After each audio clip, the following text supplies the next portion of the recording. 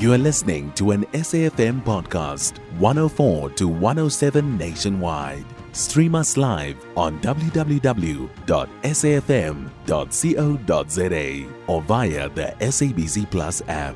SABC News, independent and impartial. The police minister, Bheki Cele, says 6 suspects have been arrested in connection with the murder of rapper AKA and his friend Tebello Motsoane.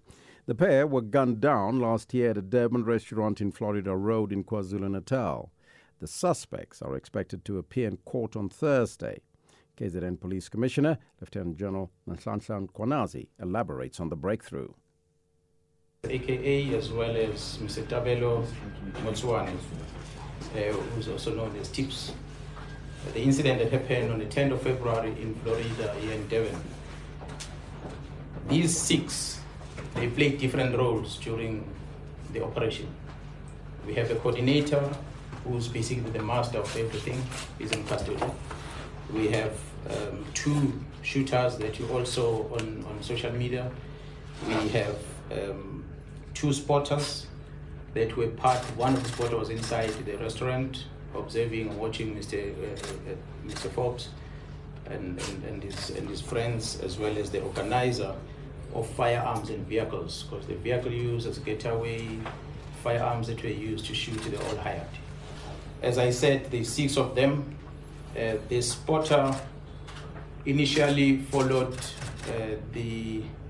Mr. Forbes from the airport on arrival, all the way to the hotel, as well as to the restaurant where the incident happened. And that was the KZN Police Commissioner, Lieutenant General Mbongiseni.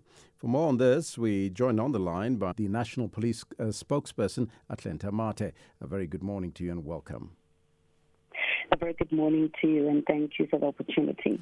First, tell us, why were police in South Africa initially almost reluctant to confirm reports by the Times of Eswatini that 2 suspects were indeed arrested in connection with AKA's murder?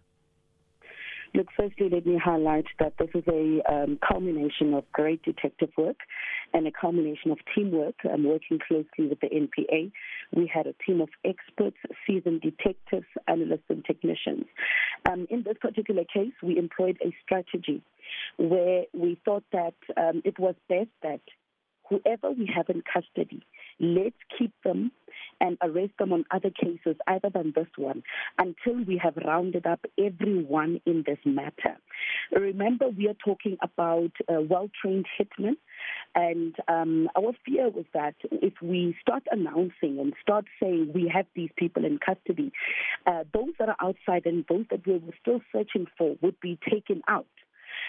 So this is a strategy that we employed together with the NPA to say, let us get everyone that was involved in custody first. Let this case be court ready, and then let's announce and ensure that within 48 hours they are in court. So as soon as those 2 appeared in the Swaziland Magistrate Court, we then proceeded with the warrants of arrest for those that were still outstanding. I think it was one suspect who is the coordinator, who is the distributor of the money, and we executed that warrant, and as soon as everyone was rounded up, we said, now it's time. How were the other 4 suspects tracked down, and how confident is law enforcement that you have now the right suspects in custody? Well, I can't say much about our strategy, but I can confirm to you that the first suspect in this case was arrested as far back as the 22nd of April, and we know the suspect to be the organizer of the firearms and the vehicles. The second suspect, who we know is a spotter, was arrested as far back as October, the 24th of October. The third suspect, the shooter, in December. So we have been playing our cards close to our chest, and I think this particular case and the way that we have handled it must be a great lesson to the public and, most importantly, affected families, that such cases, such complicated cases, and that has the hallmarks of organized crime in it, require time, it requires maximum resources, it requires patience as well, and for everyone to trust the police to say, even if police investigators do take time, it is to ensure that we build a watertight case that will be able to stand in court. And I think that is what we have employed as the SAPS, as the team that is involved, to say, let us not leave holes in this case. Let's ensure that when we are ready to go to court, we have a strong case, we've got a solid case that will be able to stand in court, because right through the case, I can tell you, we are going to be opposing bail. And I think the team has illustrated that they do have a solid case, because if we are saying the first suspect was arrested as far back as April, and he has been in custody since then, he has not been released, it tells you that we have enough evidence to prosecute. Thank you so much. That was the National Police spokesperson, Athlenda, Mathe. For more on this, let's go to Mbongiseni Nzimande, a journalist for the Times of Eswatini. He broke the story of the two arrested suspects in connection with AK's murder. Very good morning to you and welcome. Very good morning, sir. Mr. Mkonazi, initially the South African authorities denied the claims by the Times of Eswatini that the two suspects were arrested in Eswatini for the murder of AKA, but your publication remained adamant that the two were linked to the case.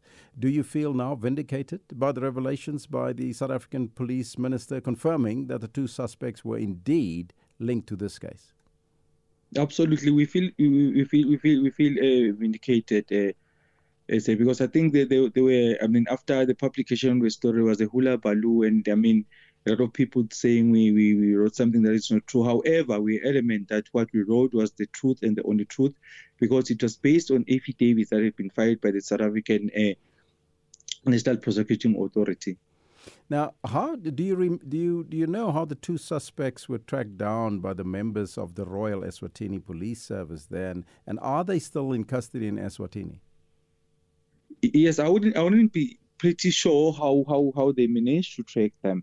But what I know for a fact is that they received information from their South African counterparts that they are hiding in Eswatini. Then they proceeded to do their own investigation, where then their investigation led them to a certain homestead where they were renting a flat, where the accused persons were found inside the house where they were hiding. And have the Eswatini authorities been able to establish the motive for the murders of AKA and his friend? And how much were the suspects paid to carry out this hit?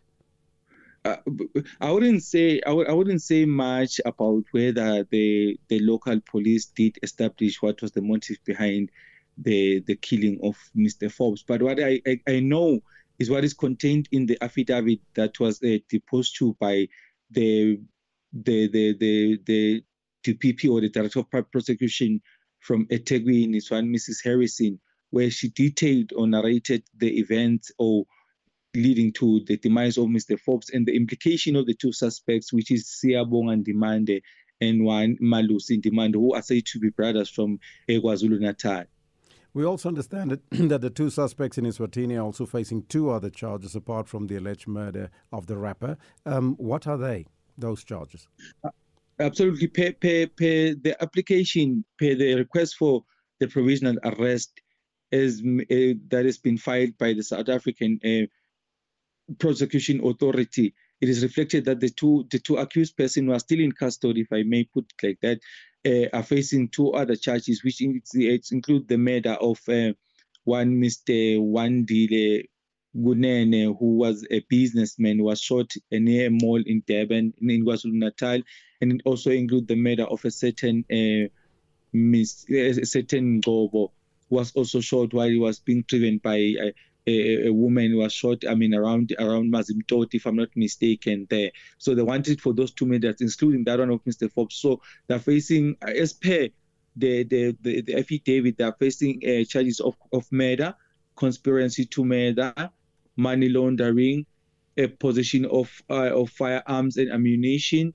So they are facing those charges according to the document that has been filed by the National Prosecuting Authority of South Africa. through our local prosecution authority. I thank you so much for that update, Mbongiseni Nzimande. He's a journalist for the Times of Eswatini. He broke that story. You can find SAFM Current Affairs on 104 to 107 nationwide. Our podcasts are available for download on all our digital platforms. SAFM, leading the conversation.